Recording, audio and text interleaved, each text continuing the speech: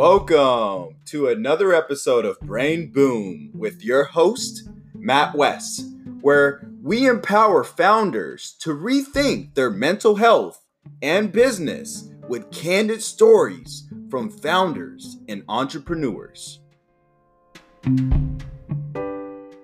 Is Pedro Moore.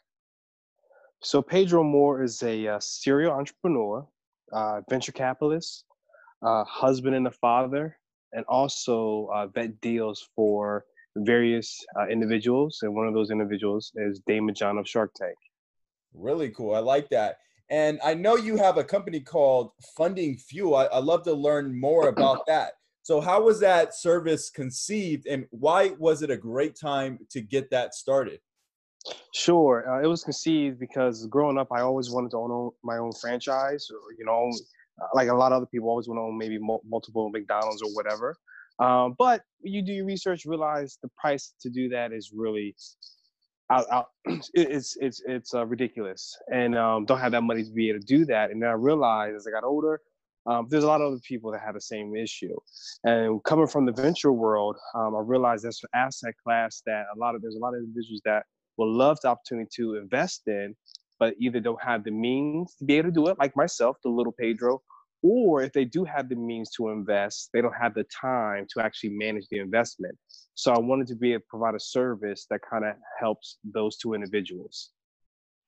Yeah, I like that. I like that. And I know that this is something that you're working on, but can you share a memorable challenge that you were faced with as you were thinking about building out this platform? Sure. The challenge was just building it, right? And the reason why I say that is because a couple of things that came into play that I didn't necessarily think, because I was trying to focus on accredited and non-accredited people. And there's a lot more regulation with the crowdfunding laws. There's a lot of regulation. There's a lot of legal fees involved. And I didn't know that going into that. And then also coming from the venture capital industry, I'm used to investing in tech. I never owned a franchise, so the franchise industry was brand new to me, and I didn't have a lot of strong relationships. So there was a lot of learning curves that I had to go through in terms of the crowdfunding regulations, understanding how the venture industry works, which is not like the tech world, completely different. And then also understanding that I'm building two-sided marketplaces, which is a lot of times one of the most difficult startups to build, a two-sided marketplace.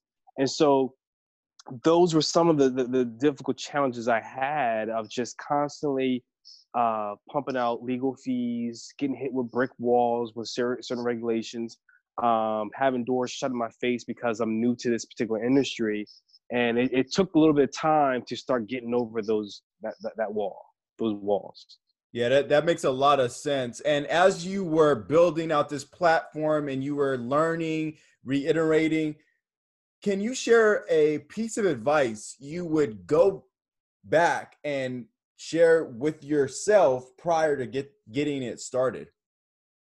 Yes, and that is don't take in too much advice. And what I mean by that is that because of my challenge of being in a new field, such as franchising, crowdfunding, et cetera, I went out and tried to talk to as many people as possible to learn a lot, as much as I can, and also get feedback from other people too who built some either invested in or built similar startups.